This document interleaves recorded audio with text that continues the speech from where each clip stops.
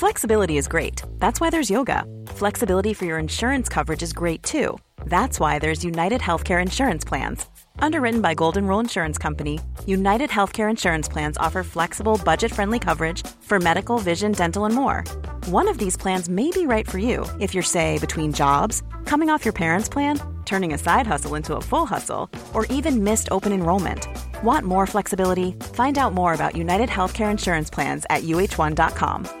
This is Paige, the co-host of Giggly Squad, and I want to tell you about a company that I've been loving, Olive & June. Olive & June gives you everything that you need for a salon-quality manicure in one box. And if you break it down, it really comes out to $2 a manicure, which is absolutely insane. It's also so easy to get salon-worthy nails at home with Olive & June. The difference between how your nails used to look when you did them yourself and now with the Mani system is a complete game changer. The best thing about Olive & June, too, is it's a quick dry. Dries in about 1 minute, lasts for 5 days, and full coverage in up to 1 to 2 coats. Visit oliveandjune.com/perfectmani20 for 20% off your first system. That's oliveandjune.com/perfectmani20 for 20% off your first system.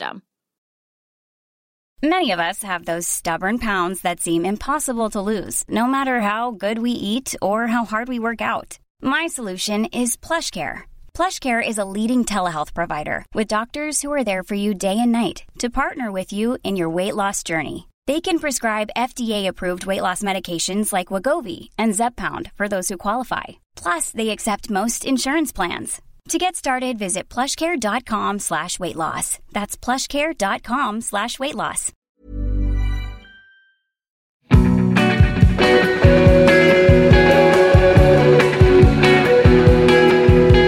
It's just weird, I think. Like, normally we'd be touring. We'd have gone straight into a bunch of shows, but I think we were kind of like anti-doing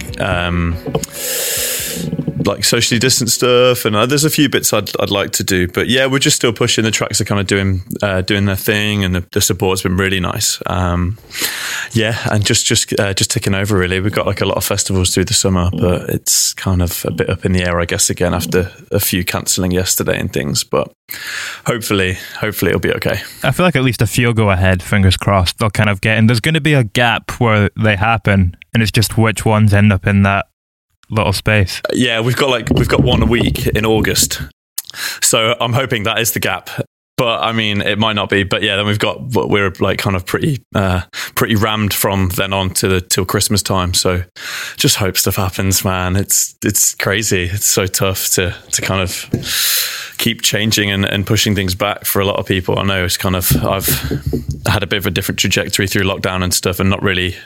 I guess I've kind of emerged at the end of the pandemic and taken the time through the pandemic to kind of get everything in order, you know? Yeah, I feel like if festivals do go ahead this summer, you kind of timed it quite well. I think so. Like you say, taking the first half to prepare, second half to launch it, and then just as everything opens back up and you're kind of riding high on that wave. Yeah, and we're, you know, I've been in this studio for 3 years, so it's not like we're not like we've not been doing anything. Do you know what I mean? It's we've kind of been working away and you know, working on the live show as well, which has been a thing that we've just been playing music together. Like I share the studio space with a few other people, and then the building's just like full of amazing musicians, and we all just play music together. And it's just been this like joyous thing that's kind of kept everyone going. And we've had this kind of little bubble. But the show's ready, the music's ready, the second EP's done, and it's just kind of like ready to go really. How many kind of rooms are there in the studio space that you're at? You're saying it's kind of all full of musicians. Everyone's got their own room. There's 8 or 10 studios on this floor, and then there's like art spaces upstairs. There's a photographer, a fashion designer who's got like a sustainable brand, who's doing some like amazing things. There's a couple of graph artists. There's a sound system up there as well, like a dub thing, which is it can get pretty loud and pretty crazy, and you can't work if it's on.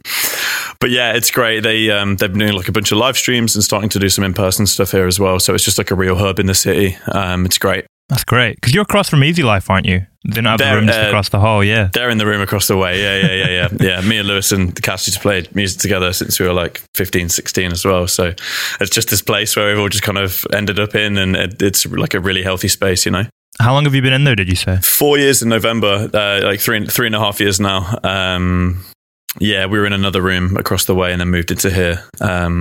this is their old room, and they moved to the one across the way because it was slightly bigger. But I think I've got the better deal between you and me. I've got no neighbours on either wall, so I can kind of get a bit of peace and quiet. And they've now got like a couple of bands either side of them, so I've got a sweet deal. And a dub station right above them. Yeah, pretty much. Yeah, that's right above me. Yeah.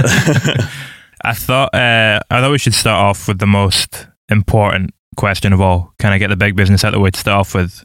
Did you expect Leicester to bottle it? Oh man, yeah, like we did it last year, and I think it was just this kind of like, I don't know. I mean, we won the FA Cup, but it's like it felt like, I don't know. I feel like I'm being ungrateful, but we won the FA Cup, and we've not done that before. But we've been in the Champions League, so I'm going to take a positive from it and say we won the FA Cup. But yeah, I mean, it wasn't surprising. Yeah, I don't know. It was just sad. You live and you learn. I think. Hopefully, we'll be back stronger next year. Well, I mean, the FA Cup was kind of the opposite of the end of the season in the league, because that was kind of right at the end. You know, you've got Schmeichel making the save. It's the one time you didn't ball it. Well, I mean, look, we won that, so we can't complain too much. But yeah, it was just like, it just felt like a bit of an anticlimax after being there like all year. And yeah, I think it's become such a fabric of the city. It always has been. Like, you know, everyone I know, like growing up, has always gone to the football at some point, even if they don't hold like a season ticket. And it's just such a part of the city. And then obviously after 2015, 2016, it was just become this other thing, which is insane. And I don't know, it's just kind of like woven itself deeper. And I guess like there's so much going on else in the city, and it's kind of kicked that on and put like a spotlight on other things. But yeah, it's it doesn't make this year any more disappointing. But when you're going to the football, you know, and you're growing up, is there something in that communal experience of a group of people singing together in that stadium? Does that inspire you in some way when we look at what you're doing now? I think like, as a byproduct of it, it probably did. I kind of came to music like a little, like I say later, but it wasn't late. Like I didn't really pick up an instrument until I was like 18, 19. I always liked music and went to shows and gigs and stuff, but didn't really think I'd be capable of doing it. And then just decided one day like I wanted to, and then haven't really looked back. And just like found my thing. And you know, it was strange, but yeah, I think going to those games and just being in a city that always like now punches above its weight in terms of its output, like creatively, especially everything going on, you know, at the minute. I don't know. I think there's just this kind of like underdog spirit, which like a lot of small towns that are just outside the biggest cities have, because they have to, because they've like, everyone's got a point to prove here, and everyone cares about each other as well. So, you know, it goes hand in hand, I think. I mean, speaking of football clubs, your first band was Clubs, right? Correct. Yeah.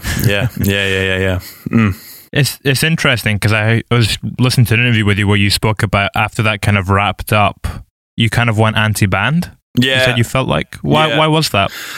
I think making noise in a room with other people is like now, it isn't my worst nightmare now, but I just think it was like the most counterproductive environment creatively. I think it was like sometimes it was too democratic, and I think sometimes every band that pushes through and does things, you know, interesting has someone at some point, whether it changes at points on records and stuff. Like look at Fleetwood Mac, they kind of took it in turns to lead the creative direction or whatever of a record, whether it be like harmoniously or not. There was someone who had something that they wanted to get across, and I just feel like in a band situation and every kind of situation like that I've been in, I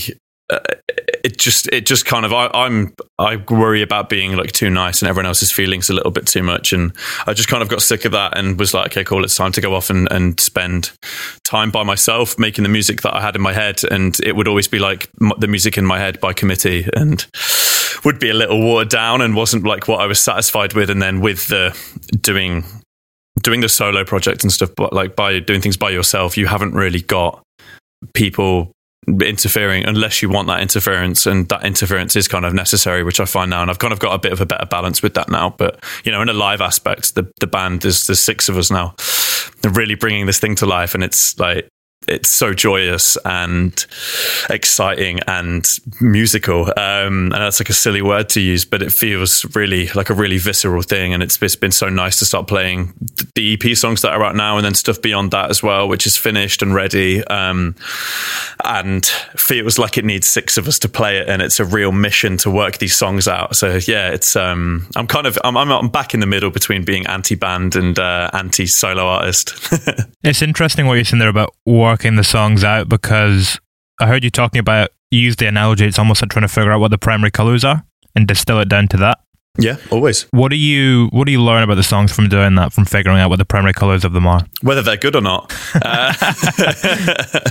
If you can't play them, I think there's like a rule, and it's very, very different, especially like a lot of music being made now, that this isn't necessarily the case, but like in my experience and in my understanding of the songs I'm trying to write, if I can't play them on one instrument, generally that they're not good enough for like what I want them to be, because they need to be, if I could stand and perform them to you and they make complete sense, then that's a song, and then everything else is like an added bonus to that, and creates the world around like the core of the song being good.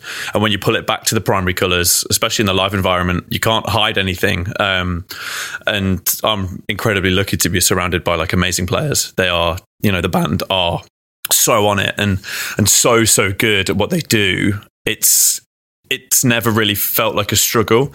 With the first two or three times we'll play through things, we'll kind of bumble through it, and then by the 4th time or the week after we come back to rehearse, it's like it's done, and it's like, okay, cool, we're just going to keep playing this and make it better and change things rather than worry about having to make it make sense. I mean, to come back to that primary colours analogy too, how would you apply that to a song, say like New York Time, for example? What are the primary colours of that song when you bring it into that space? Me and the guitar. I think it's the song, the record is, I think it's like 12 tracks, the actual recording of it. I'll have to check, but it's no more than like 14. It feels like more though. It's interesting. Oh, that's cool. That's really, so there's no drums. There's a tom, which I think the drums is a guitar, being like plucked, the snare on the one. Yeah, it's. I think the primary colours of that is me and the guitar, and even playing that now, there's something that happens, because it's like, I've spoken about it like a relatively fair amount, and it's still probably my favourite song, I think, just because I didn't feel like I had written it, and when we got to the end of it, it was like, oh, that's happened. And I think there's just this magic that comes out of that. And even if I'm playing it just me and the guitar, or there's an arrangement with the band where there's lifts and there's drops and it's incredibly dynamic, it feels like the power of what happened when that song was written is those primary colours in it, me, the guitar, and it's just this headspace, I guess, which is kind of a weird thing to add into the mix. Are you back in that headspace every time you're performing it live? 100%. You have to get yourself to a certain place, yeah. It's so strange. It doesn't really happen with much else. Maybe a couple of the other songs, like I get really vivid memories of writing them and recording them, and the experience of doing that and them coming together. But yeah, I think, I mean, people say this all the time, and I never believed it. The songs come out of the ether sometimes. You don't know you're going to write them, and I don't know, the whole like process of writing that was so like incredibly powerful and made like really life affirming, to make you be like, oh, this is why I'm doing this. And I don't know if I ever kind of doubt myself or anything, I'll kind of look back to that. But yeah, there's the whole thing was a blur, and it's just this, I'm always back in it. And it's so hard to describe and so hard to put words to. It's just, I think in every performance of it, or any time we've played it, or I've played it to anybody physically sat and played it, or you listen to the record, you just know there's this weight to it. And I think that's the thing that just instantly drags me back. And I had a day yesterday. It's kind of funny you asked me that, actually. Like, I had a day of really reminiscing about being in New York and missing it and seeing it opening up again. And a lot of my friends kind of over there, like posting about things opening up. I'm like, oh God, I really, really, really, really miss it. But yeah, it's a weighty tune. How long were you there for? I was there in 2017, and the end of 2017 and the start of 2018, and then all of summer 2019. And I haven't been back since. I came home in September 2019, and then the pandemic happened, and I've got the itch.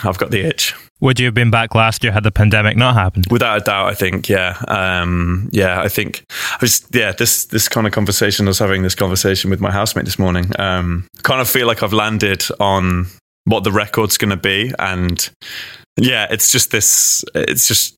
kind of revolves around that whole idea. And yeah, I don't know. It's just like this ingrained thing in my head that I need to like get back there or want to get back there. And that whole kind of like jokey American dream idea that people have. And it's like, I still kind of have like an innocence towards it because I had such a good time. And it's infectious. Yeah, it's a mad place. I don't know if you've ever been. Once, yeah. Yeah.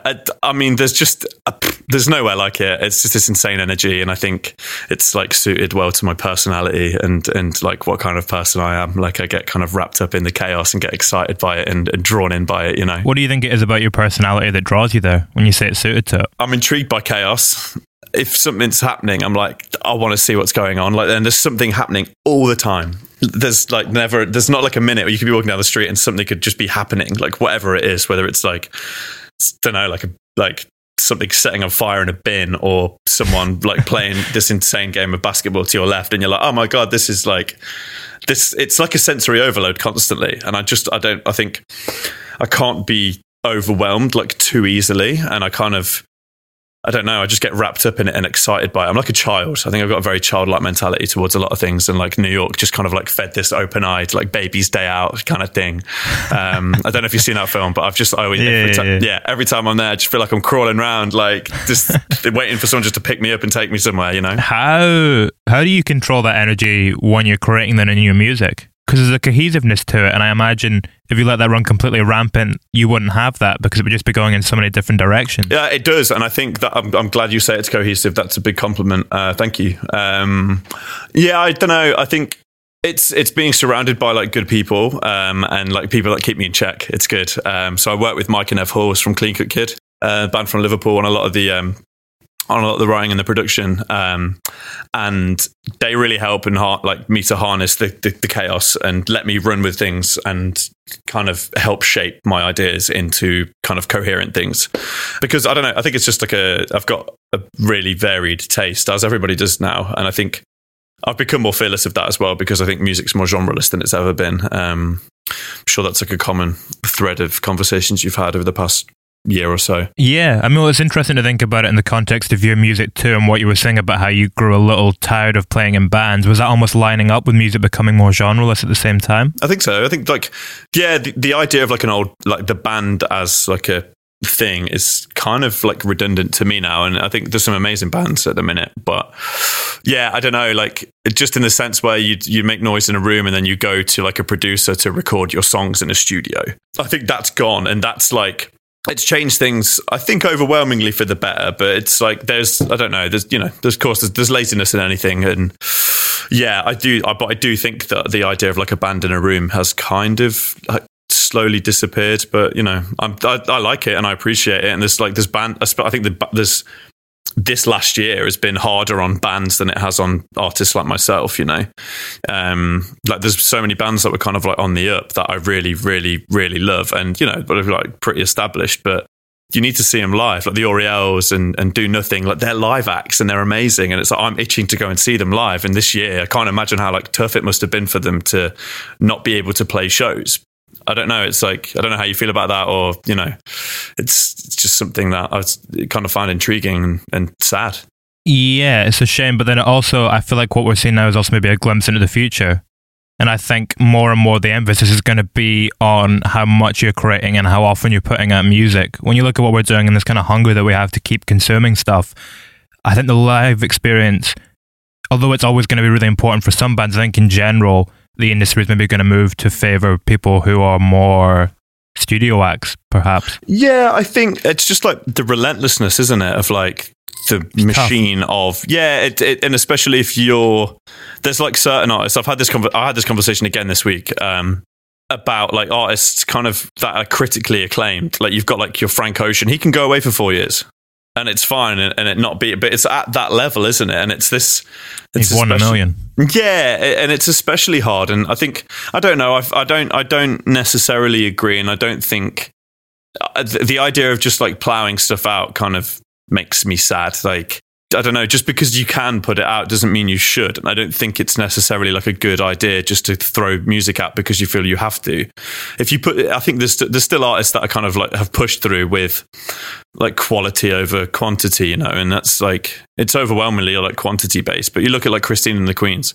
She released just before the pandemic, the La Vita Nova, and like that amazing short film. Nothing since, and it's just kind of gone and gone and gone. And if you make good art, then it's going to get grabbed and taken into other worlds, and then, you know, have like a second life, a third life, a fourth life when it gets on a TV show or it gets on a different playlist, or someone else hears it and it goes viral on TikTok. Like, you know, if it's there and it's good enough, look at Dreams as well. Like that had its thing last summer as well, the Fleetwood Mac tune. And I don't know, I just think if you're committed to making things that matter to you, really, really, really matter, the rest of it will take care of itself. And if you're committed to pushing it and committed to working it and, you know, committed to doing things that excite you, then I think like you'll end up where you're meant to end up. And you know, there's caveats to that, of course, with like major label involvement and all those things. But if you're true to yourself and make like good art, then I think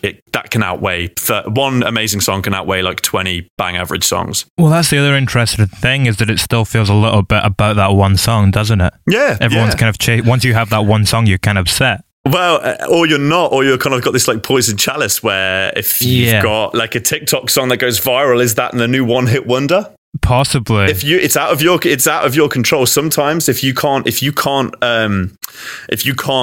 jump on that train with it and put another song out that does as well, like 3 weeks later, it's gone. It's done.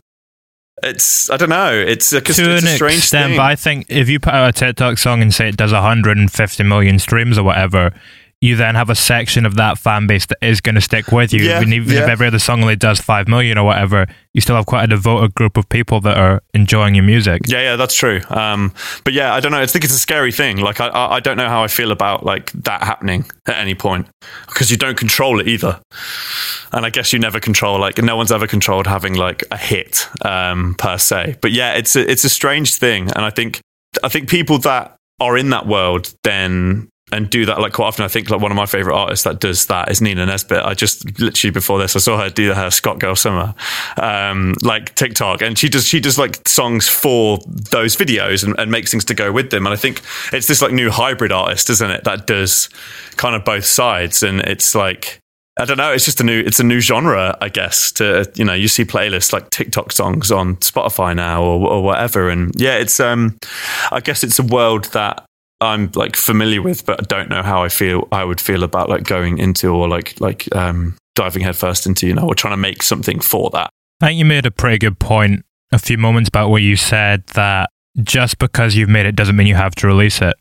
Like, I feel like artists need to be creating every day, but then you can be very selective within that about what you want to put out. I could not agree more. Yeah. I write every day. And there's so much music that will never come out because it's like writing through the shit to get to the good stuff. And, you know, I think that has to be, it's very rare that people don't have to do that. And, you know, if you write 100 songs, the chances of like 2 of them being good are probably pretty high, or that you're happy with. And it's, you know, it's a big undertaking, but so it should be. I think you should care. You should really care and take your time with things. And I don't know. The disposability of stuff now, it's just, it's part and parcel. And I don't think you should moan about it. You should, like, it is just part and parcel. And if you don't like it, then I don't know what you can do, but, you know, just care. I don't know. I think I really care about like what I do, and I'm not saying that like other people don't in any way, shape, or form, but like just I think it's just like being considered all the time. And I'm like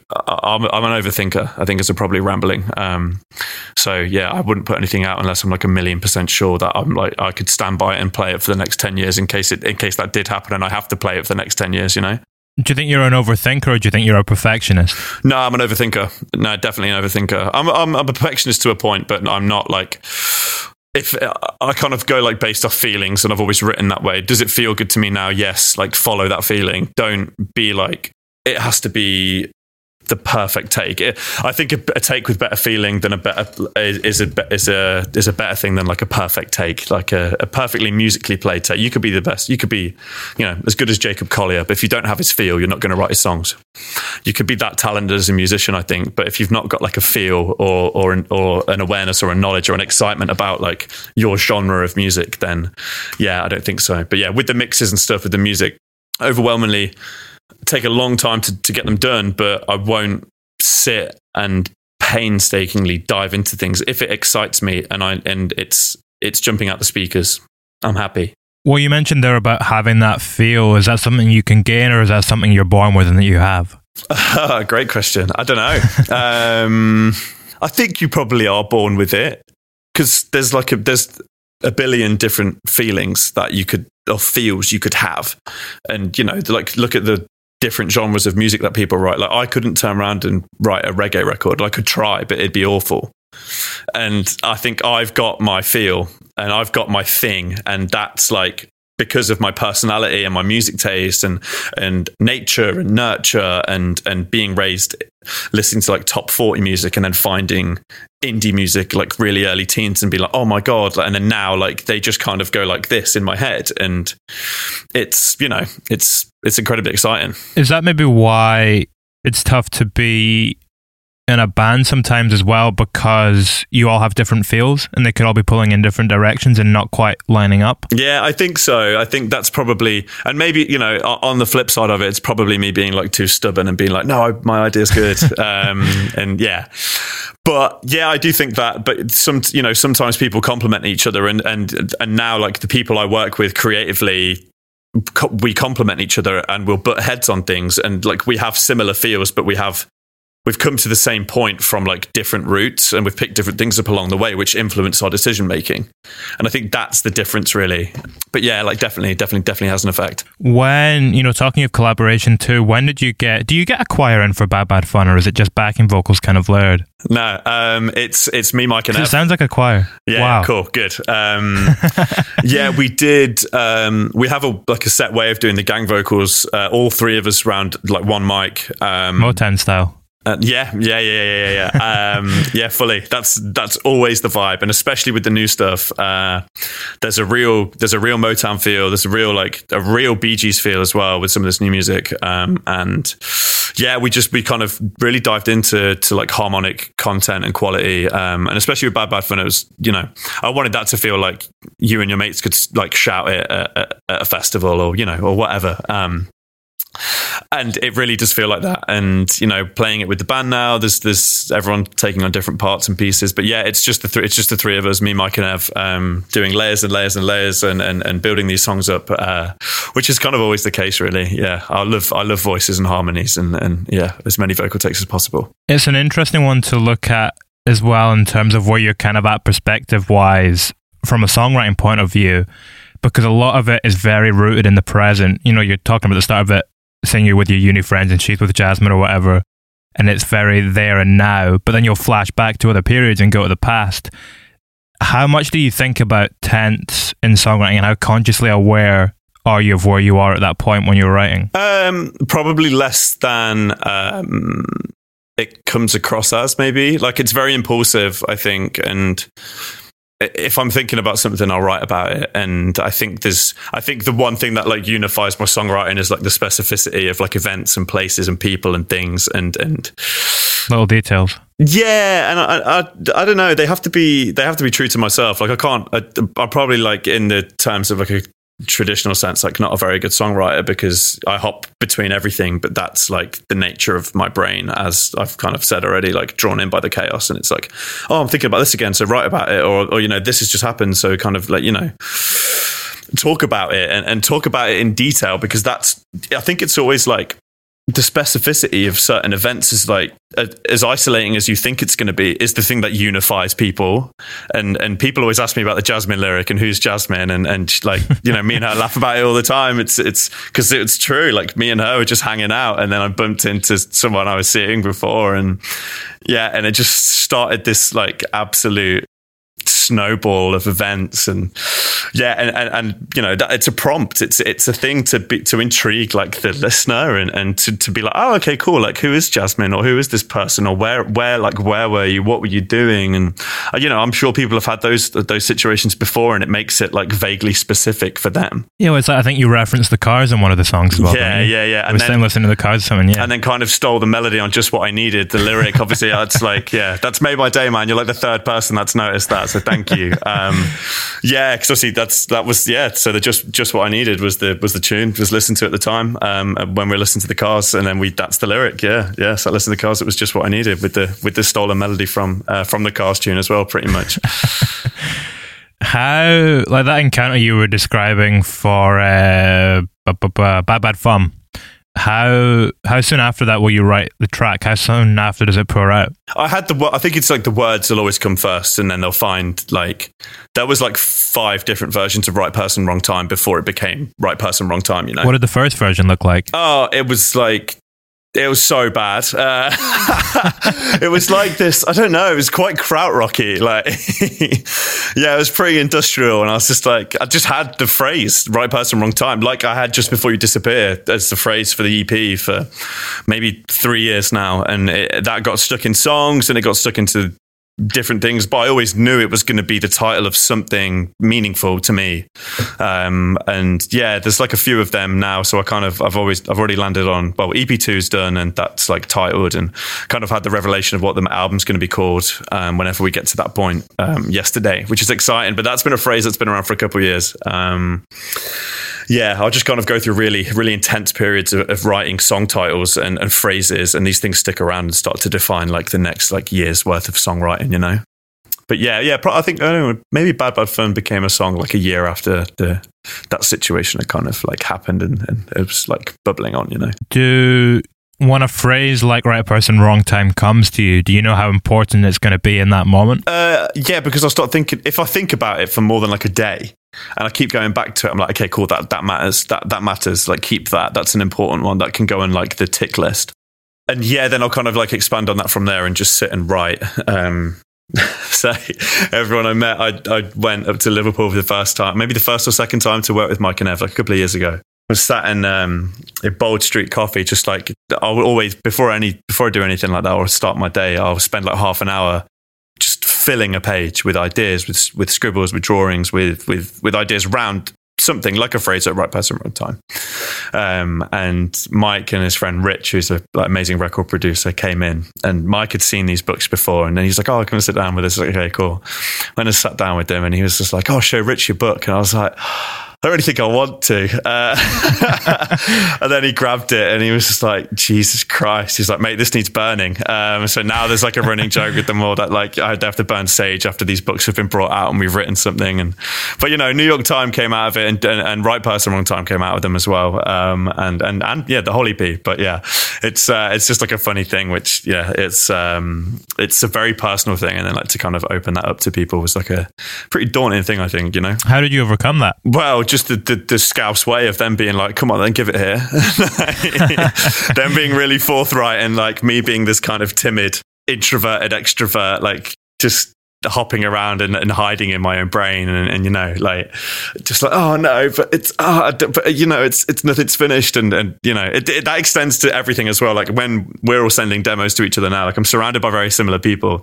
Everyone's always like, oh, do me a bounce, and it's like brackets, not finished, not mixed, unbounced, unmixed, I'm so sorry for existing, brackets, you know. So I don't know, I guess they just dragged it out of me, and now it's something that I'm more comfortable with. But still, there's a line I kind of draw, and it's like, this thing's for me, you know. And there's certain things I wouldn't share unless I like needed to or wanted to, and probably would never make a record. It's just, I think that's like a strange thing as well, like kind of pillaging your own brain, and like self-sabotage and self-sacrifice is kind of like an unhealthy thing as well. But we're all guilty of doing it. Yeah. Well, especially when you're in the studio, it can be quite a vulnerable place, just because you're so emotionally open at that point in time. Yeah. I think New York Time, again, like to go back to it, that was the one.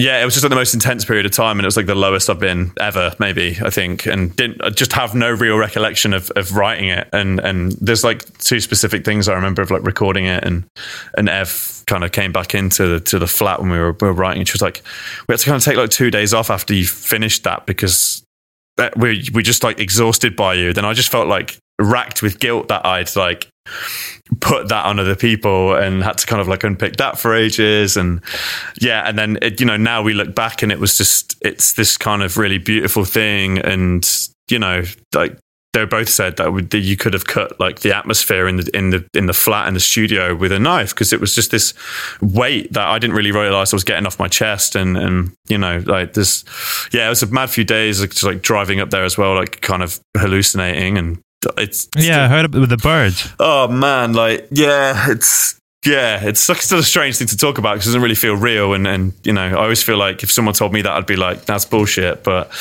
yeah, it's like almost like the most visceral experience ever. Yeah, it's a strange thing. But that's kind of exists in this song forever, and I don't think it could have come from anywhere else, and like any other experience, because yeah, there's like you feel the weight in it. Is it a strange thing as well, kind of preserving such a low point in your life?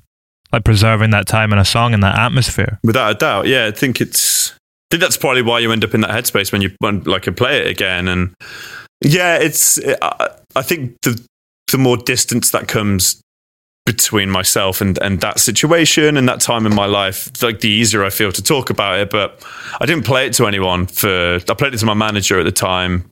That was it. I was like, yeah, I didn't want to show anyone. I was like, this is probably never going to go out. And like they convinced me otherwise. And it just, yeah, it's like like everyone says these things, it's a real healing process to do something like that, I think. And to know that you can come back from something like that as well, I think that's probably the most powerful thing I've taken from it, and knowing that that's not going to define me forever, and that's just like a point of time in my life, Yeah, it makes it a little easier too if you end up back in a headspace similar to that point. Yeah, definitely. You've got that like reference point, you knowing like, okay, cool, it's like, it could get worse, it could get better, it probably will get better. Yeah, for sure.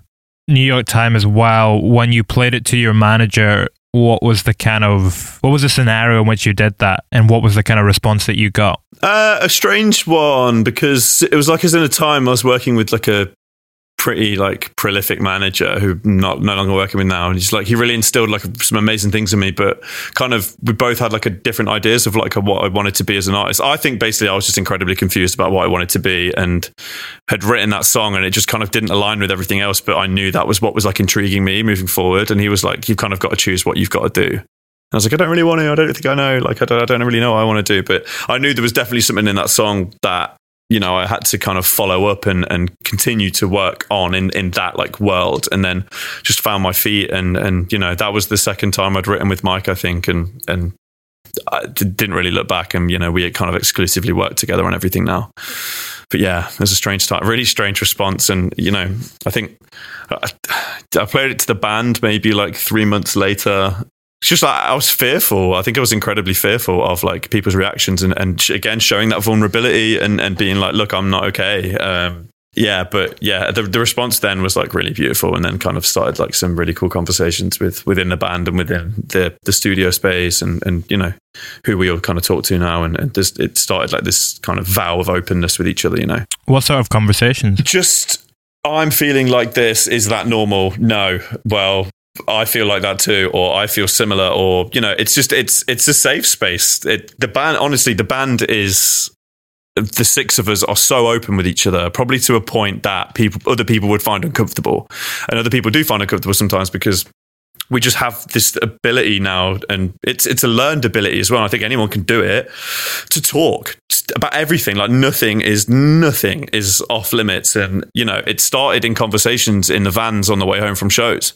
Just like, anyone ever feel like this? And then it was like, yeah, sometimes, but like, how do you actually feel? And then it would just kind of snowball into these conversations, which now are like part and parcel of our everyday existence with each other and our friendships with each other. That's normal. And it's great, man. It's powerful. It's really powerful. I think you've spoken about this before, how much you can take inspiration from those moments in life when you're having conversations with other people and learning from them and kind of swapping stories in that way.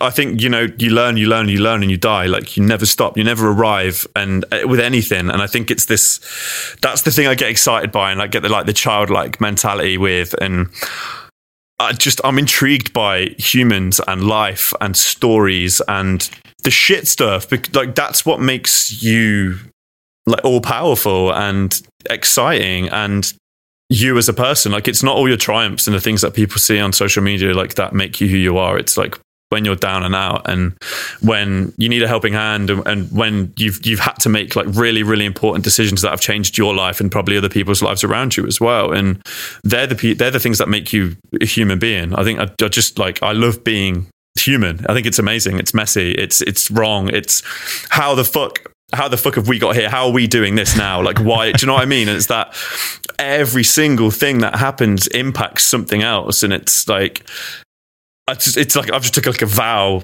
with myself to try and be as childlike towards everything as possible. Just like simple emotions, like, am I having fun? Yes, do more of it. Am I sad? Cry. And just do and be and just be intrigued and ask questions and not feel silly for feeling like excited. And I think people worry about trying to be a certain way or trying to present themselves in a certain way. And I do that. Of course I do that sometimes. And, we have an artistic direction we choose to take and all those things. But I only get to that point because, and I guess things start to feel cohesive because I learn things about people. I learn things about myself through that, and like lessons you find out, and things and things like things you don't know, and all, just taking everything in and being overly excited and overly childlike about everything is like my vow and one like true thing to my existence, I think. It's funny how we sometimes look down on that as we get older. Like, when you see excitement in kids, it's a wonderful thing, but then someone who's excited, when they're an adult, there's a weird kind of aversion to it for some reason. Let them be. Like, yeah, like, I don't know.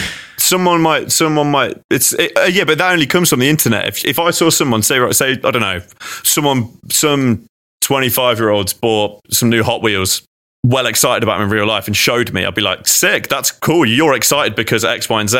And the only connotations comes from that is when someone posts like, I've got these new Hot Wheels toys. Reply. You're 25, get over yourself, grow up. No. Like, I think it kind of exists online, and people, of course, but I think there's this kind of instant negativity, and it's, I don't know, just like, suck it off, like, let people be, and is that like difference is the most exciting thing about us. And it's like keep saying this phrase that keeps popping up to everyone, like, comparison is the thief of joy. I think that's Oscar Wilde, isn't it? Yeah, like, stop looking left and right and move forward, and if something excites you, follow it and prod it and shape it to something that you can take into your life and take forward with you. Yeah, I feel like a lot of these people you're talking about too, joy's probably already dead. Like, the reason they're making those comments is because they're kind of reflecting what's going on in their own life, and they're maybe not particularly happy, so they want to try. Of course, it's always a projection of self, isn't it? Of like where you're at, and that's like, and you have to ask yourself all the time, like, if someone is negative towards you, and it's like, what's the motive? And 99% of the time, the motive isn't a horrible one. It's because something's going on in their life and they're not happy and they want to project it onto you. It's just the wrong time. It is. And I think, don't think it's ever, well, there's some people that come from like a, just generally horrible human beings, but just, I think I have to like really worked on it as well, because, I don't do it often enough. If someone does something, I'm like, the fuck will you do that for? Like, you're a dick. And then you're like, no, you're not. It's fine. It's like, what's your motive? Like, what's going on with you? And that's why you've said that to me, to make yourself feel better about X, Y, and Z, or, to try and deflect or not confront things. I think that's something we need more of, empathy in that way. Always, I think it's a very like common conversation in my circles and in like creative left-leaning circles. These conversations and empathy and things, it's like, how do you extend that? And again, it comes back real life conversations. I ain't going to get like Patriot 69 with an England flag in his Twitter bio to kind of agree with a bunch of things I think online. Like, it's not going to happen.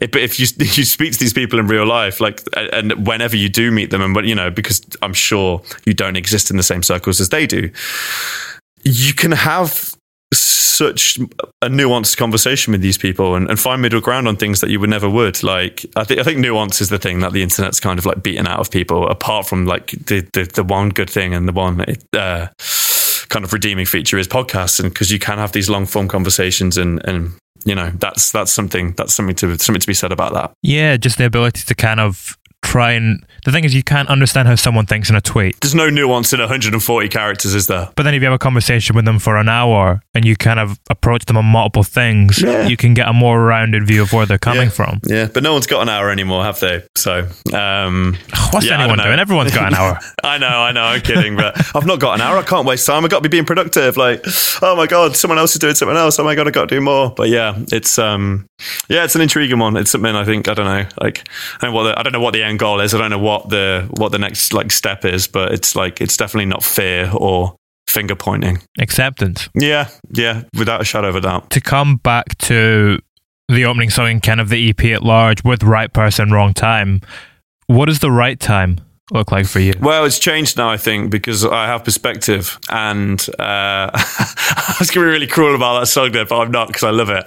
I think you get so wrapped up in a person and a situation, and again, it's basically not taking responsibility for the thing falling apart, and you being like, oh well, it's a situation, it's not me, it's them, or I'm trying to do everything I can, or maybe something else is getting in the way, whether it's like distance or whether it's like circumstance, a job, this, that and the other. It's essentially like not being like, oh, okay, this is kind of falling apart. I'm not going to take responsibility for that.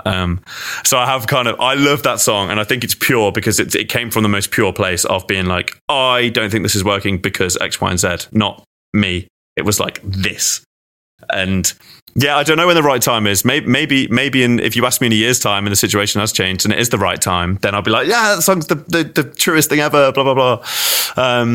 Is it ever the right time? Nah, I think everything takes work, and I think maybe that's like a denial of like the work that needs to be done. I love it, I really do love it, but my opinion of that has changed from being like that's the reason to there's more to it, you know.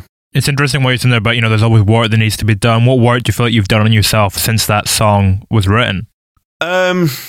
Taking responsibility for my own actions and trying to be more honest and open with everyone in my life, not just the person from that situation, and having like frank conversations and just admitting you're not right all the time. Like, I care, and I think again, motives, like I really, really, really truly care about what I do and what I'm doing to other people in relationships, and like taking the responsibility to be aware of like what your actions are going to impact the other person. And I think I just know in my head like now that I think I'd embracing my flaw. I embrace my flaws fully, and I try not to deny too much. And you know, if someone's upset about something, then I'll make changes and have a conversation about it rather than burying my head in the sand, rather than be like, no, it's not me. It's all the stuff that's going on. It's fine. It's like, no, cool. It's me. Of course it's me. That's fine to be wrong and to be imperfect. And just it's a part of you, but it's also a result of what's going on. Yeah, of course. Yeah. But yeah,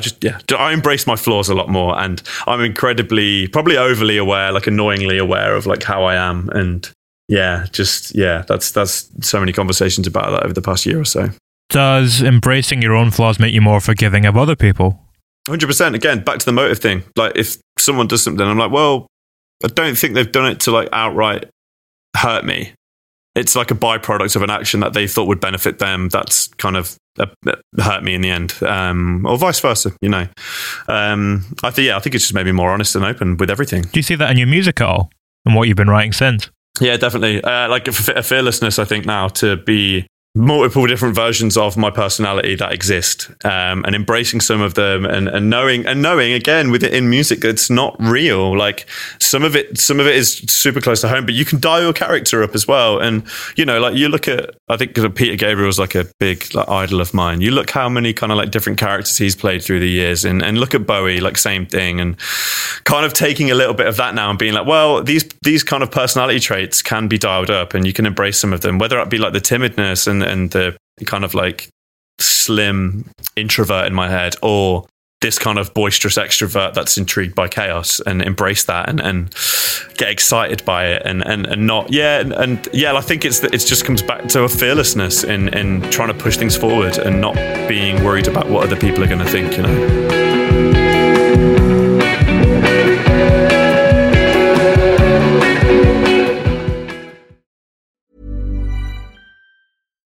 when we're on a budget, we still deserve nice things. Quince is a place to scoop up stunning high-end goods for 50 to 80% less than similar brands. They have buttery soft cashmere sweaters starting at $50, luxurious Italian leather bags, and so much more. Plus, Quince only works with factories that use safe, ethical, and responsible manufacturing. Get the high-end goods you'll love without the high price tag with Quince. Go to quince.com/style for free shipping and 365-day returns.